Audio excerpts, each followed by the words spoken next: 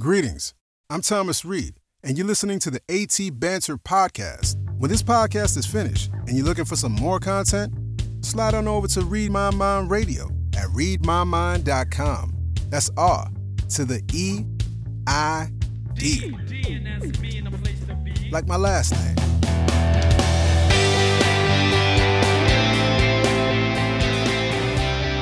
Hey, and welcome to another episode of AT Banter. Hey, this is, of course, the podcast where we talk with advocates and members of the disability community to educate and inspire better conversation about disability. Hey, my name's Rob Minot, and joining me today, the lovely, the talented Mr. Ryan Fleury. Hey, did you notice I didn't whiff on the cowbell this week? I did. I was very proud of you. Oh, thank you. But I have to say that our good buddy, who happens to also be a co-host on the show, of course, everybody knows and loves, Mr. Steve Barkley. He has a big announcement coming up soon. He's got some stuff going on with his company, Canadian Assistive Technology, and that's kind of why he hasn't been around lately to give us that old introduction banter. So, Ryan, I'm kind of thinking you might actually have to step in for Steve next week, and unless he's here. I almost did it today. Oh yeah, almost did it today, but I feel like that whole it hurts my heart every time I just hear that big empty gap of silence and then the cowbell strike. Well, it just shows how dedicated you and I are to doing this show week after week. Yeah, well, it's true. That's true. Hey, you know what? Speaking of the show, which we're doing, I did happen to look at the news just before I came on, and this is kind of a little bit of a follow-up to last week's show. Yeah, last week we were talking with Carrie Brown John, and we were talking about her being refused service on Halloo ferries because of her power wheelchair, and then we got into talking about Air Canada and all kinds of stuff about the Accessible Canada Act. And I did happen to see that there's been a federal committee that's launching an investigation into accessibility issues at different Canadian airlines. This was just announced the day before yesterday. So, the Federal Transport Committee has voted to undertake a study on the state of accessible transportation for Canadians, of course, living with disabilities, as well as the regulatory regime surrounding it. We're seeing some action, I guess, because of all of these news stories that have come out. Because I swear to you, and I can't even keep up anymore. But I swear, Ryan, and maybe you saw it. Was there something about WestJet a couple days ago as well? Yeah, one of our Paralympians was basically had an issue, I think, getting up the stairs to the plane. WestJet, it seems, offered her all the assistance they had available to them, and she refused the service. So I think there's more to the story than what was reported on. Right. But it was just another case of, service issues for people with disabilities. Yeah, for sure. For sure. So, it's nice that these are getting in the media, but, really anybody who's looked at the stats, there's been 224 complaints this year alone.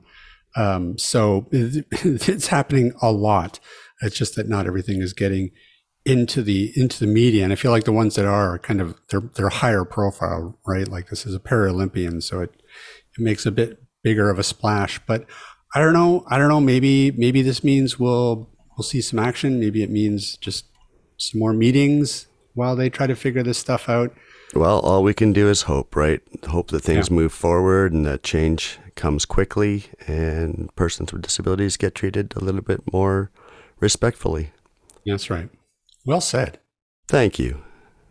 But you know what? In another news story that just happened to pop up while I was looking at that. Breaking news. This is breaking news. So did you realize that Daryl Hall is suing John Oates? What? I know, that's right. Of course, for any listeners who were born before 1975, this may actually have some sort of significance. Anybody else, who's been born after that will probably just be like, who? But of course, pop duo Daryl Hall and John Oates Yeah, apparently they're still fighting.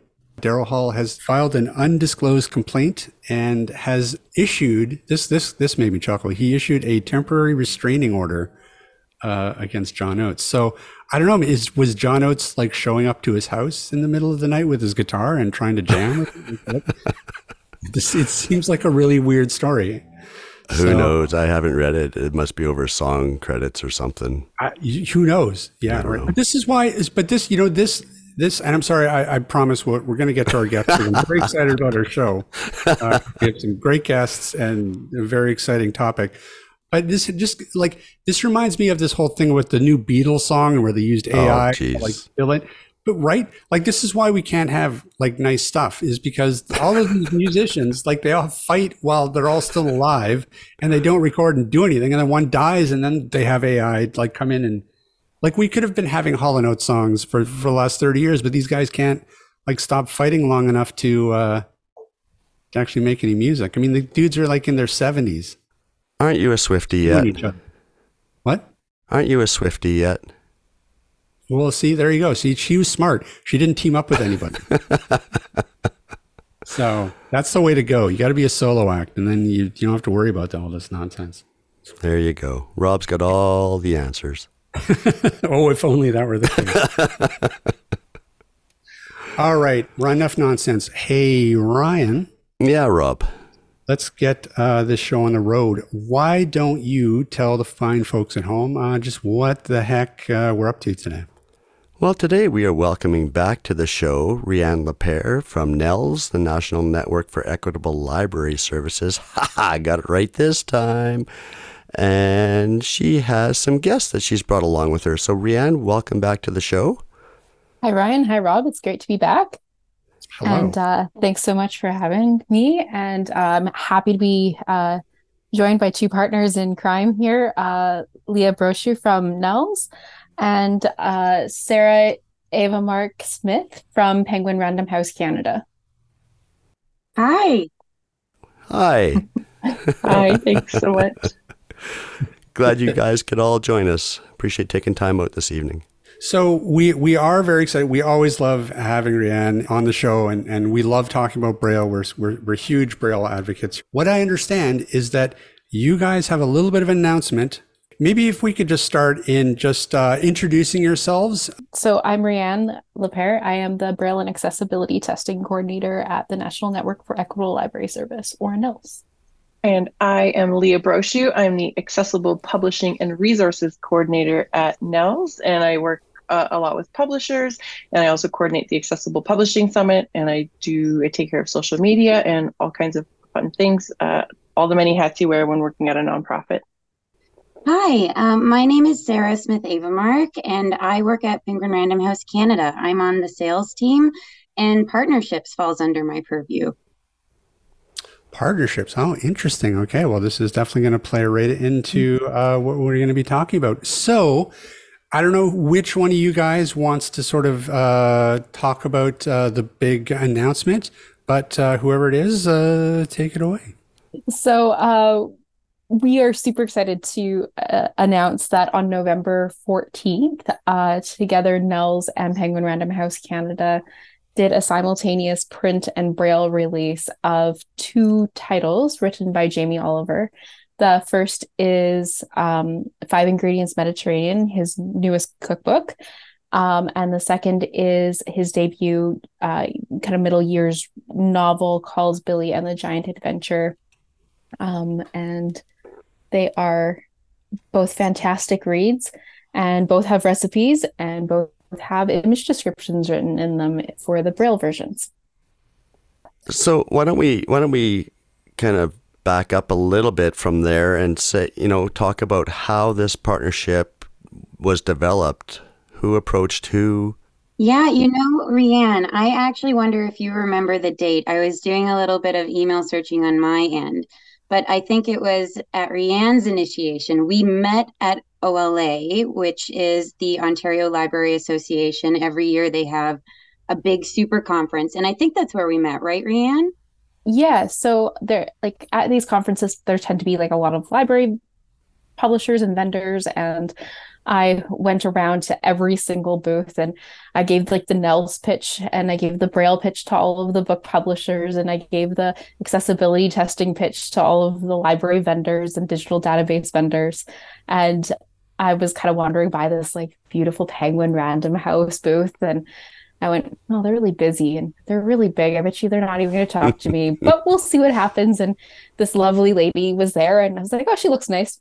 I'll wait to talk to her. And it turns out it was Sarah. That's so kind. I remember meeting you and thinking you were so nice. But yeah, Rianne, you reached out to me and you let me know about this funding initiative that you have, the Braille for Forthcoming Publications project. And I don't want to scoop you here, but it was the first that I had learned of the project. And you had asked if there was a title that we would be willing to work together on. And I know that instinctually, like my first answer was absolutely yes. But please correct my memory. The question that I asked you first, you had mentioned that the funding was available for one book. And I asked you if funding would be available for two books potentially. That is correct. And I went back and said, yeah, I think we can make it work. Amazing. Yes. And then that is when I took all of this information back to my teams internally and figured out how to get all of the approvals that we needed to get this done. And that's how the books happened. And so, Sarah, is this the first time Penguin Random House has partnered with an organization like Nels to provide books in an alternative format? It is not the first time that we've worked with Nels, but I do think that this is the first time that we've done a simultaneous Braille publication together. Is that right, Rianne? No, we did an Amanda LeDuc book a few years ago. Yes. The Centaur's Wife. Yes. Yeah. Was there a physical Braille edition of that book as well? There was. It went to Amanda. That's fantastic. That's great. So actually, and I want to talk a little bit about this because on the surface level, like people who sort of aren't sort of in the industry or big Braille readers, they might not really understand the significance of this. But can you kind of like in a typical book release, what would generally happen in terms of getting as something like a bestseller into a Braille version? Like how long does that typically take? What's the waiting periods for that like? And what's the kind of the process typically like? Typically when we produce Braille, it doesn't happen until a request has been made. And so what ends up happening is someone will request a title in Braille and then you're either taking a physical copy or a digital copy after it's already come out and has been out for a significant amount of time, and then producing the Braille from there. And that can be very slow. I mean, it can come, 6 months after it comes out. It can be, months after it comes out. It could be years after it comes out, if ever. There are organizations like Nels and Sela who will take titles and kind of look for titles as they're coming out and try and get their hands on them as quickly as possible and work with and, request PDFs from publishers to be able to make that happen. But I don't know if you remember quite a few years ago, National Braille Press worked with RNIB and a British publisher to do a simultaneous release with the Harry Potter series. So this was when Harry Potter first came out. It was a big deal. It was really exciting. I was just starting to dip my toes into alternate formats around then. And when actually it wasn't even at the first book, it was when Deathly Hallows was coming out. And it kind of struck me as odd that like this didn't happen more often and that these relationships weren't happening very often. And after Harry Potter, it kind of like didn't ever happen again. And I never heard of it again. And so then when I had the opportunity to come to work at Nels and we already had all these wonderful established relationships with publishers, I was able to kind of say like, we have before we had a Braille famine, right? Where there's like impossible to get Braille. And then now I would say we don't necessarily have a Braille famine, especially with, computer translated Braille.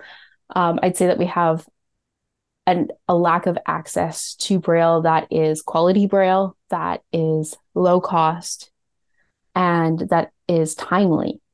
I think the big thing is timely access. So this is that hope to kind of contribute to the equitable reading landscape, to have timely access to Braille by working with publishers to ensure that Braille is available on the same day that the print is available.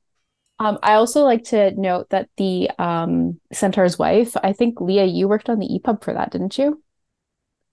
Yeah, we gave some feedback on it, and I think I was in charge of that. Give some feedback on the accessibility Yeah. aspects that were going into it. Yeah, so that was like a little bit of a unique one. We released that in accessible EPUB, Braille, and a DAISY file, I want to say, in conjunction with CELA. So it was a little bit of a different kind of partnership than this one was. Mm-hmm. I'm also kicking myself for failing to remember all the details of that partnership. But I will, perhaps in defense, say that this is part of the challenge, I think, in getting new projects done at a big company like Penguin Random House. There are just so many different pockets and teams of people who have different areas of responsibility, and they have different sets of knowledge.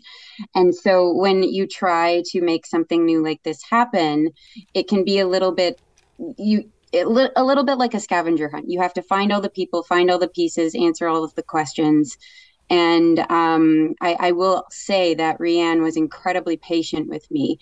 The question before about how quickly Braille books are made, I was worried that we were coming up right against the deadline and that we wouldn't make it. But I think that, Rianne, I did want to ask you, was it an exceptionally fast turnaround time in this case, or normal? It was an exceptionally fast turnaround time. I'm going to give out all the kudos to Point Bar Point. They were the transcription company that we contracted out for both titles, just because there's no human leeway possible that I could write all of the image descriptions and transcribe the Braille for both the book and the image descriptions in a quick turnaround time. So we contracted the Braille production itself out to Point Bar Point, and like they knocked it out of the park. I'm pretty sure they had quite a few people working around the clock for a couple of weeks, and not to mention they delivered it a couple of days early. So amazing. Yeah, amazing. Yeah, there sounds like there's a lot of moving parts. You got the Braille version. I believe there was also an audio version. You know, who looked after like all the different formats? Because I'm assuming, did Nels do the audio version as well? He didn't. No, the print editions, the audiobooks, and the ebooks were all handled by Penguin Random House. It was actually a learning for me to discover that Braille rights were baked into our contract. And I'm not sure that that's standard across all publishers, but all of this has been a huge discovery process for me. And I have been so glad to learn everything. And again, grateful for Rianne's patience as I asked, I'm sure, a slew of very dumb questions. But I can say, those that I have shared the project with back at Penguin Random House, everyone is so fascinated and so supportive. It is obviously, we all very, very deeply care about books, and Braille book publication is new to most of us, definitely new to me. And having the chance and opportunity to hear how the books are made and just see the books once they were done was truly, I hope that we are able to work again, Rianne. I know we've talked about that. Yeah, me too. Well, and it sounds like you guys were kind of really laying the groundwork for a lot of things going forward, because it sounds like this was, in a way, there were a lot of firsts with this partnership and with the Braille production of these particular books.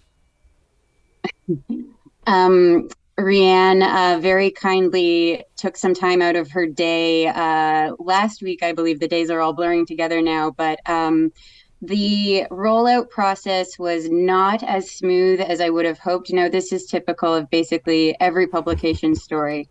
But knowing that, as you say, this was our first time doing it, next year, I hope if we are able to work again together next year, will be a lot smoother. The funding that allowed this to happen, is that constant funding or was this new funding? So It's funding that we have had since 2018. It's the Government of Canada's Social Development Partnership Program disability component, which is distributed by Employment and Social Development Canada. And this bucket is going to be empty, I guess, soon. But I know that the Employment and Social Development Canada is working on a new kind of iteration of this funding, and they're calling it the Equitable Access to Reading Program. So that's being worked on, but this particular bucket is almost empty. So it almost sounds like we need a regular revenue stream in order to keep stuff like this happening. I guess one of my questions is, Penguin Random House got the book from Jamie Oliver's team. Did you approach Jamie Oliver's team and say, we'd like to produce this in Braille and alternative formats as well? Or is that just a given and the author has no say in that once they pass the book to the publisher? We definitely prioritize taking all of this to Jamie's team. Just as a publisher, our number one priority is always author care. And I mentioned just now that the Braille rights were baked into the contract. So technically, we could have gone ahead without talking to Jamie, but never in a million years would we have done that. Sure. Especially given that this is our first Jamie Oliver publication. He was with another publisher in Canada. And so part of the opportunity here, I thought, when Rianne and I first started talking together was, a huge part of Jamie Oliver's mission as a chef is to make sure that his work is as accessible to everyone as possible. And one of the special things about his children's debut, Billy and the Giant Adventure, is that it was specifically made in mind for young kids who struggle with reading. Jamie himself was dyslexic when he was younger, and so the print book is typeset in dyslexic-friendly font. And I hope I have the privilege one day of meeting this very kind man, but I just knew that there was no way Jamie would say no to this. Perhaps presumptuous or assumptive, but after years of watching the man cook, I just had a very good feeling.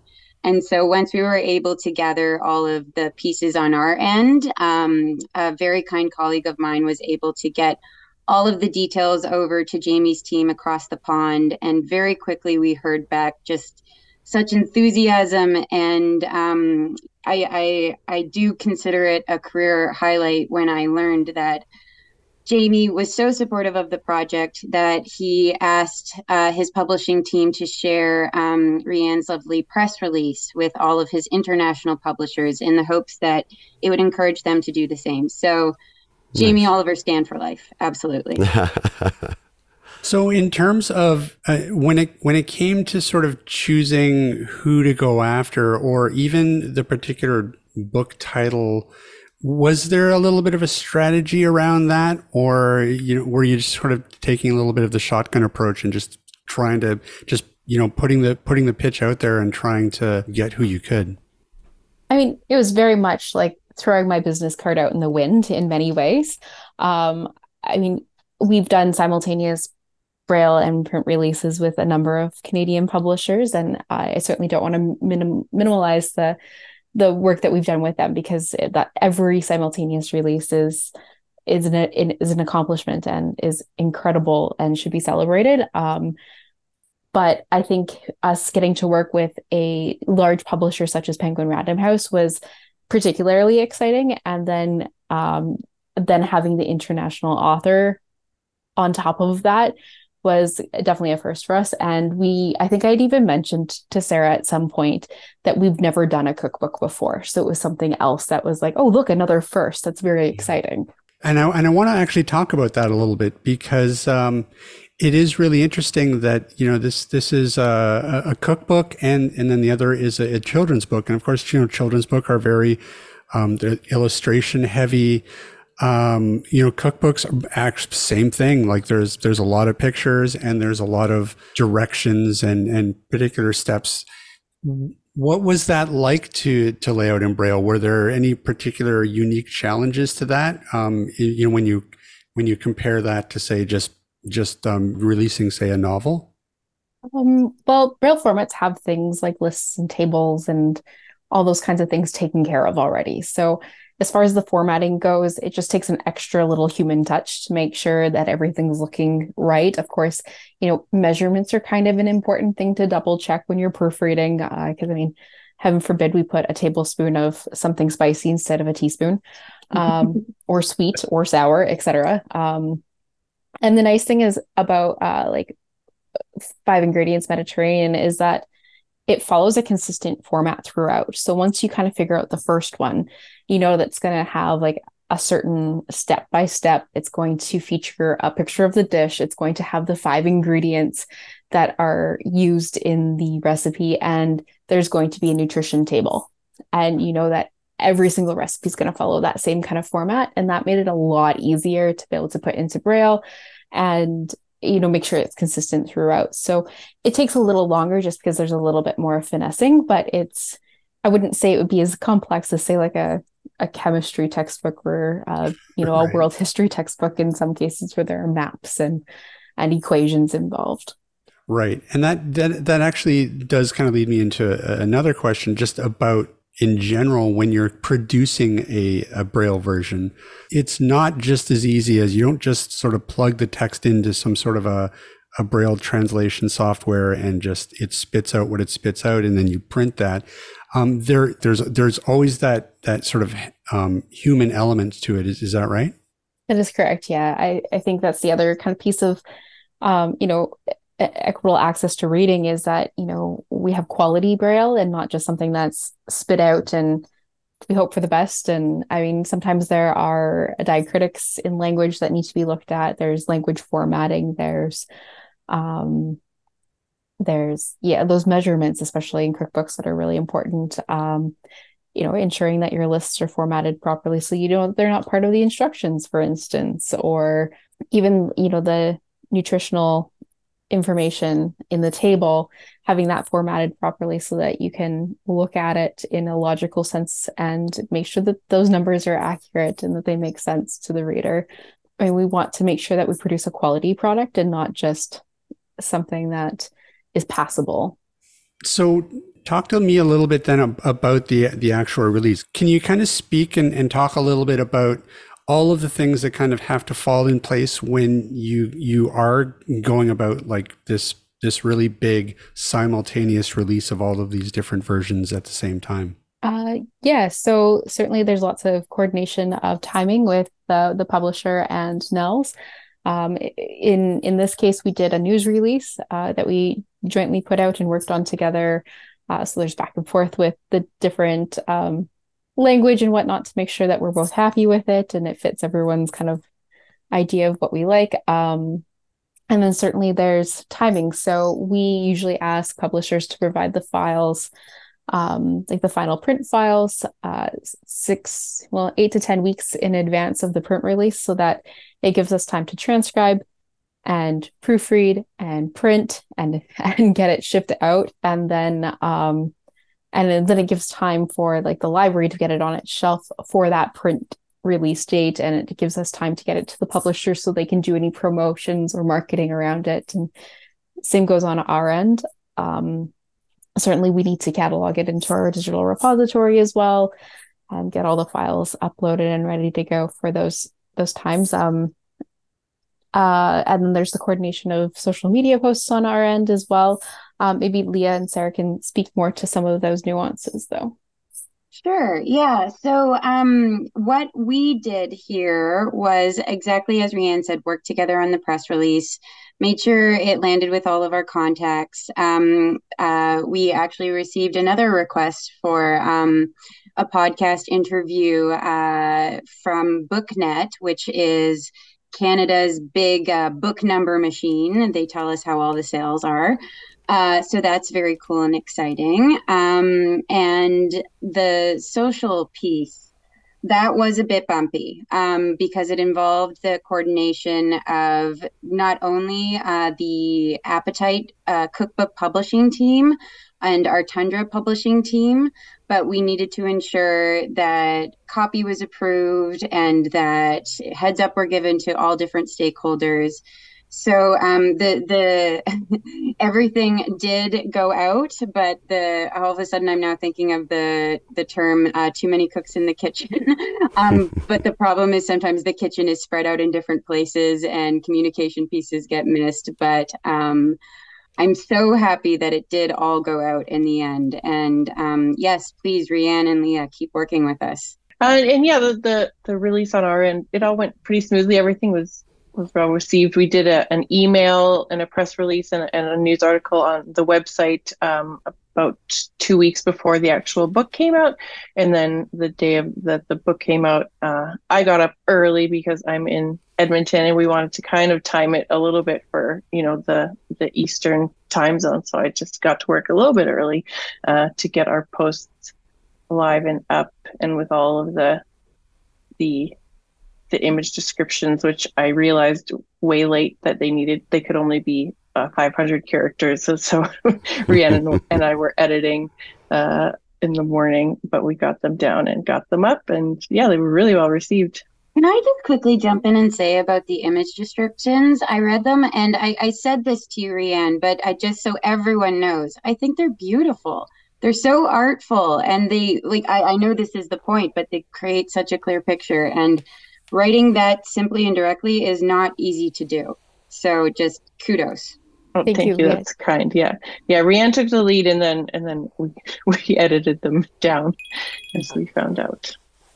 Yeah, what's true. I mean, image description is very tricky to do because sometimes, if you go too long, you can get, people can complain if it's too short, if it's out of context. There is a real art to it. And I think especially when you're dealing with something like a children's book, that has like really beautiful illustrations, or a cookbook that has, photos of the different dishes and stuff. There has to be a lot of care in those image descriptions. So well done.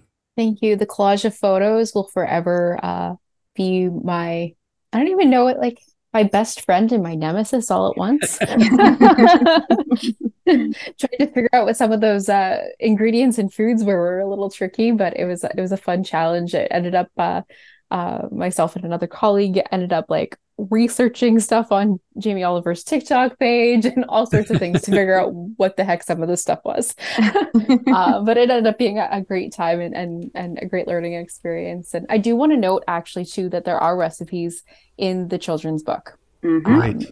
Yeah, and they're a similar style, I would say, to the cookbooks. But for children, and they're like absolutely wonderful. And I mean, I want to make with them. I want to make the recipes that are in there too. So I think I've like bookmarked some of the recipes. They look absolutely delicious in both books. I promise, they're great.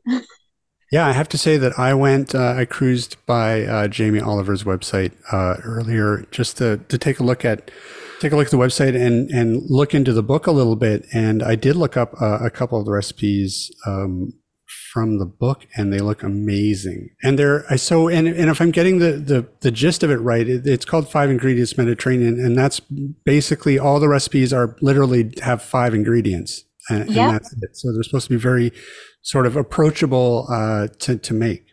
Yes, and I thought that was, it was really serendipitous, I thought, in the end, the timing when Rianne and I were connecting about this possibility. We had just launched Jamie's books internally, and, when we were talking about choosing a title that would create a lot of excitement, hopefully, and have a lot of impact, Jamie Oliver's name was just right there. And I thought, why not try? And he so happily delivered. And that is, again, the beauty of the cookbook is that, as you say, it is meant to be simple, but within that simplicity, there's a lot of beauty. And with Jamie, I won't do the accent, but he likes to add a little va-va-voom to his food. So you can trust that there is something delicious in there for everyone. Totally. I'm totally going to try this crispy paprika chicken on the weekend. You gotta. Yeah. Absolutely. It looks amazing.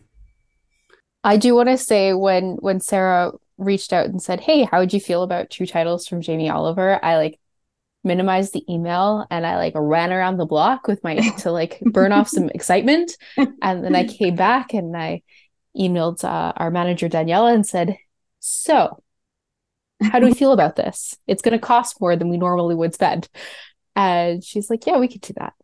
And then I calmly replied and said, "Yeah, we can do that." And then I fist pumped because I was like, it's gonna happen, yes. So mutual feelings all around.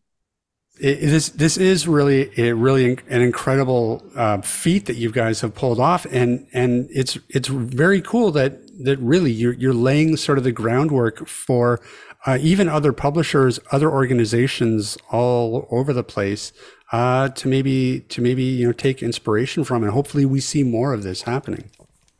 I hope so too, really and truly. And as you know, I always feel a bit funny saying as the representative of Penguin Random House because there are so many of us. But within our Canadian office, our leadership team is so supportive and so lovely.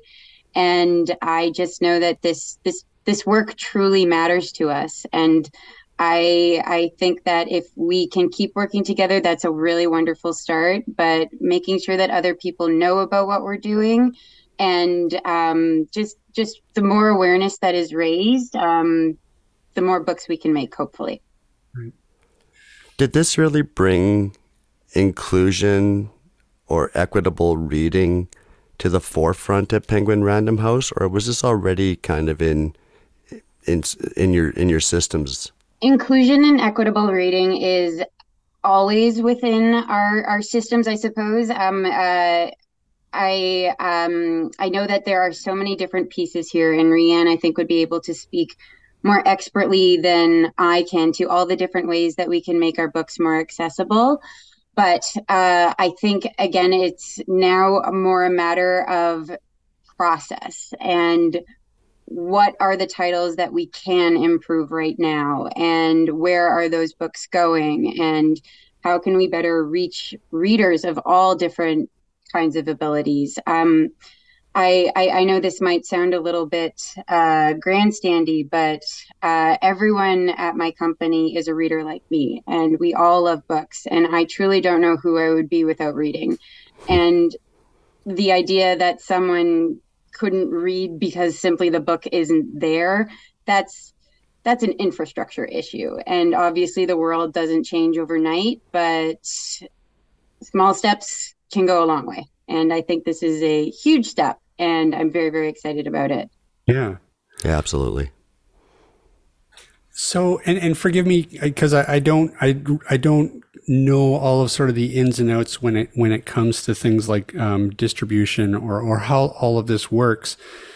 But like, so how does this sort of play going forward? So, like say internationally, for example. So say there's, I don't know, a library or something in the States or in Europe or something, somewhere like, would they have to sort of do sort of this all over again themselves?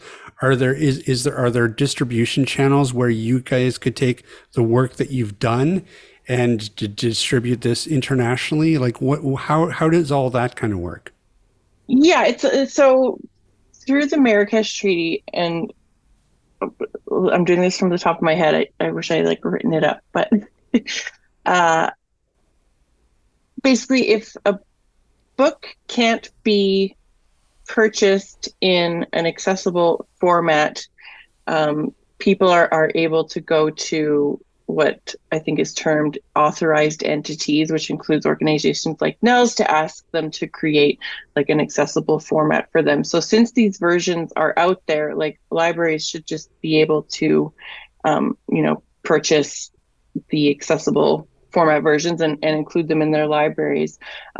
If that wasn't an option, then there is something called the Accessible Books Consortium that maintains a catalog of books internationally, and authorized entities. So again, organizations that primarily work with people with print disabilities, they can go through those channels to get access to those books and then get them into the hands of the people who want them.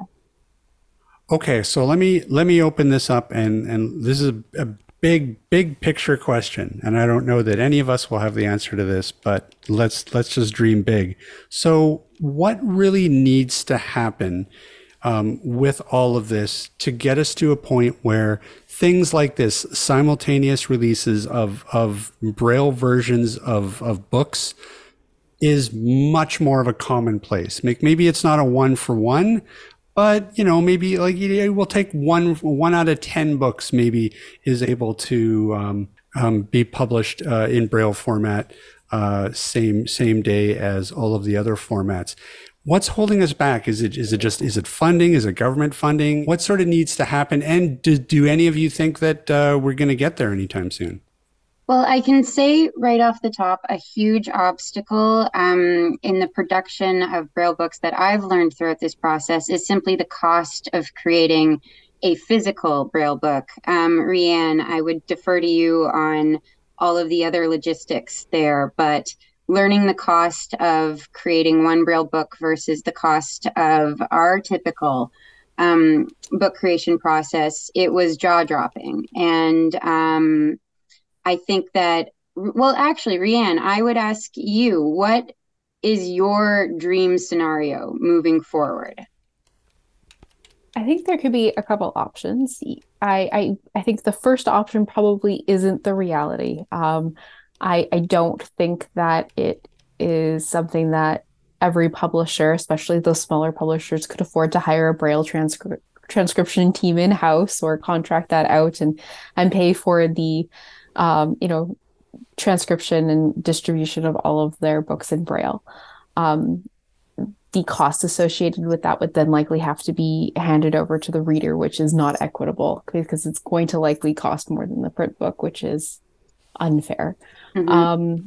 But I would love to see there be funding available, whether that be through grants or through sustainable funding of some sort, to be able to have those relationships with publishers where they're like, okay, we're going to do this number of titles. I mean, if we had the money, I know that there have been smaller publishers who maybe do like 10 titles a year, and they said, we're happy to give you our catalog.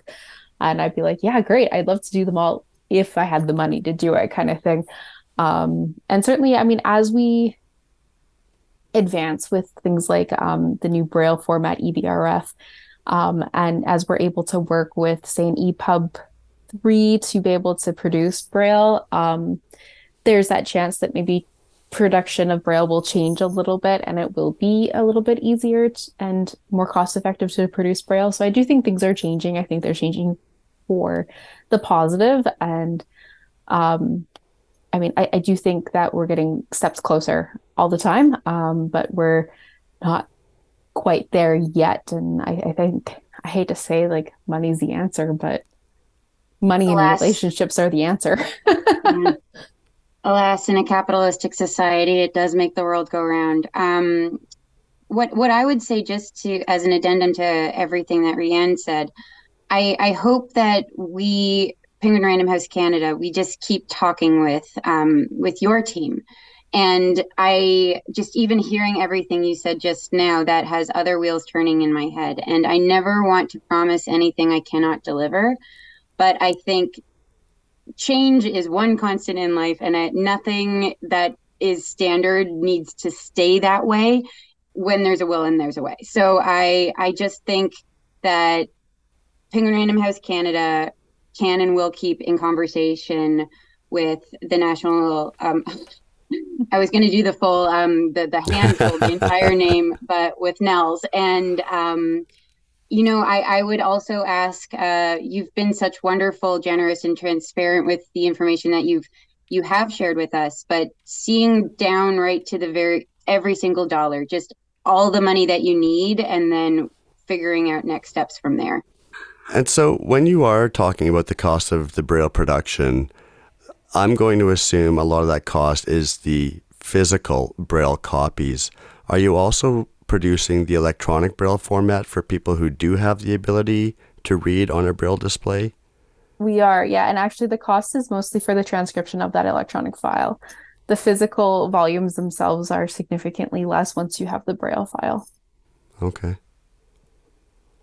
I will also say, I don't know if this is of interest, but the ability to share these digital Braille files internationally is different from how we distribute our electronic files. I like to joke that there is an invisible wall that goes up around country borders when it comes to sharing those kinds of materials. Mm-hmm. And so it was just a little bit of a learning moment on our end to, we're sharing such important manuscripts. We have to take every single precaution. And so I think it was natural. I felt it too, just a slight hesitation when we learned, like, wait, what? And anyone can grab them? But then, of course, that's wonderful. It was new. Right. Well, and it's the same with audio description. Just because, a studio releases a film doesn't mean it's going to get an audio descriptive track. And that track doesn't always necessarily go to whoever is getting that film next for distribution. And it's one of our banes of existence is if there's a descriptive track, it should go with the media to everybody, right? And it should be like books and digital rights, If there's a book published, everybody should have access. Mm-hmm. I think it helps when I kind of said to Sarah that, the only person who's going to be able to read the Braille is a Braille reader. Yeah.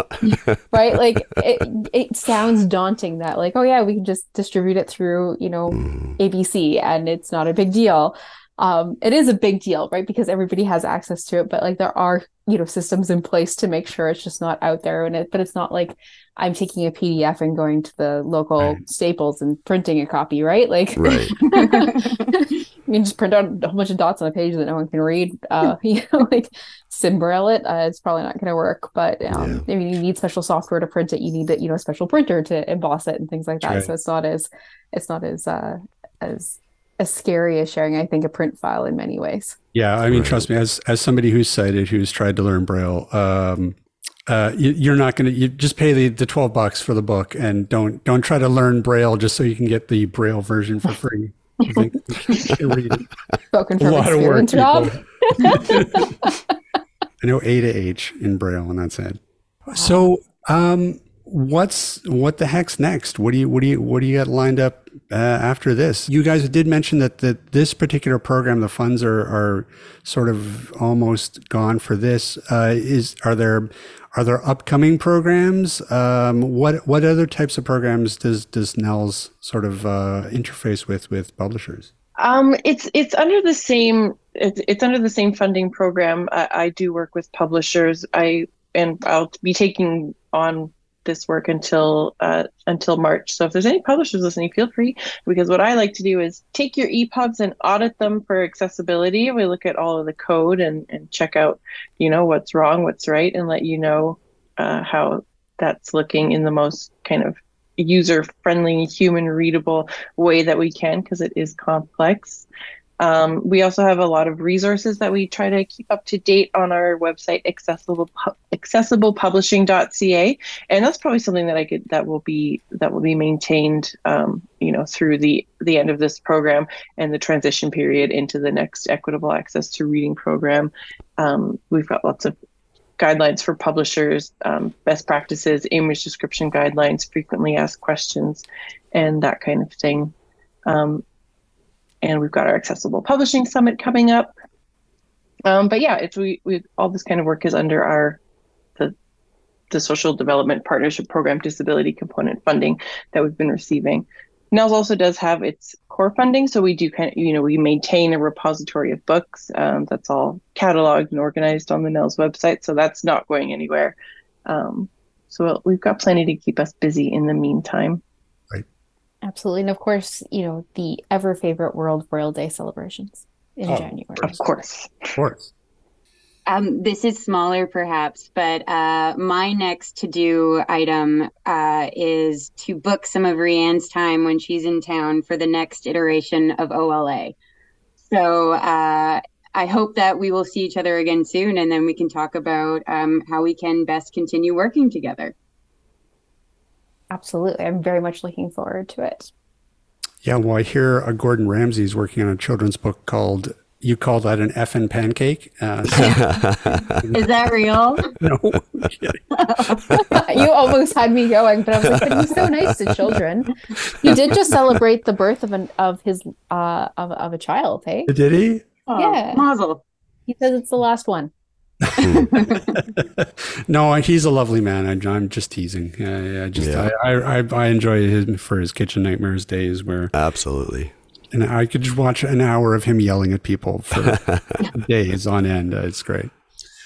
Well, listen, guys, the books are both out now, so people can find them anywhere they find books. Highly recommended. Rianne, like, what else can people do to sort of support this? I'd say go to your local public library and ask to interlibrary loan either copy in Braille from Cochrane Public Library in Alberta, so that that's getting used. The more use it gets, the better things are. And download it from the NELS repository. The more downloads we get, it means we know that it's being used, and that's really what makes a difference. Is that we want to make sure that our titles are being used and that they're being enjoyed and loved, and that we can keep doing more. And if you are cooking and reading about it, and hopefully don't spill any ingredients on your Braille display in the process, but if you want to shout out about it in social media, like feel free to tag us or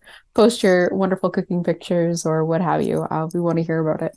Guys, thank you again so much. Of course, the name of the two books, 5 Ingredients Mediterranean and Billy and the Giant Adventure. You can find them anywhere you can find books, Amazon, Indigo, Chapters, whatever you want. Thanks so much for taking time out of your evening, guys, to come in and talk about it and to make this announcement and to talk to us about Braille, which we love, and food.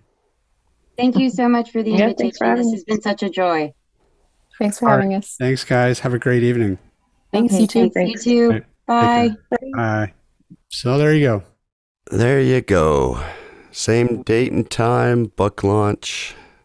Gotta love it. It is really cool, but at the same time, I'm just like, man, this hasn't happened yet. Like, we haven't figured this out as a society. Like, why can't Braille just be like another format, like an audiobook? And I hadn't even really thought about this. I will admit, I didn't even think of, an electronic Braille format where that you could just download and you could read the book, on an electronic Braille display. I didn't even factor that in. I was just thinking of, they have to produce like a literal Braille book, which is, I'm sure, costly and it's heavy and it's big and it's bulky. I didn't even think of like the electronic part of it. Like, that makes it even more important, I think, to have these options, because that's like a little Kindle. Like, that's not super big. You can carry that around. You can, but that's where Rianne said that's where the costs are, right? It's producing that electronic Braille file.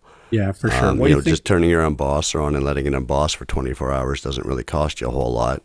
Yeah, that's very true. And something like a 300-page book, there's a lot of work. Somebody has to go in and has to copy edit all of that and make sure that the Braille is correct and the Braille is efficient and makes sense. And that, that all takes time. And when you consider, how many books are published every year, that's a huge impact. And for a little organization like NELS, that relies on things like government funding and, is staffed by, a handful of people. It's not Which huge. is ludicrous. It's ludicrous that there's no funding. If you had a child, you sent them to school, they learn to read, right? So why does learning Braille have to cost us extra? Yeah. Right? We're being penalized for our disability.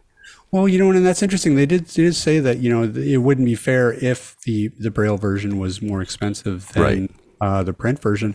But at the same time, I don't know, like, I feel like people would pay that. Like, even if they had that option, like, I would just like for them to have that option. Like, you're paying like $20 instead of $15 for a book, but at least you have the option. And right now, people just don't even have that. Like, you're just out of luck. Well, again, I think it comes down to the quantity of companies who actually have the ability to produce the Braille. Yep, we need more organizations like NELS. We need more folks like Rianne. We need about 50 of her. Oh, at least, right?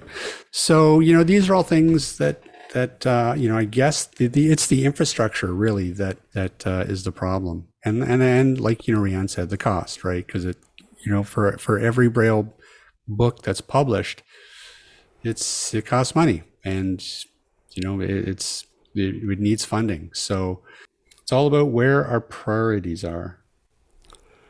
Indeed. And I'm looking forward to my crispy paprika chicken on the weekend. I'm serious. Like literally, like this is great. This is perfect. This is made for me.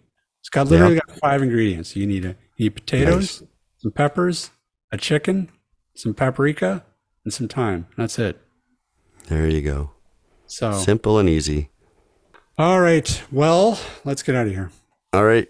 I'm gonna make my chicken. Hey Ryan. Yeah, Rob. Where can people find us? They can find us online at atbanter.com. They can also drop us an email if they so desire at cowbell@atbanter.com. I should probably trademark that children's book idea title, actually, in case Gordon Ramsay doesn't show up. He doesn't. You should. And I love watching Kitchen Nightmares every Monday night. It's a great show. Yeah, I love it too. It's so great. Yeah. Good guy. We should get Gordon on the show. Yes, there you go.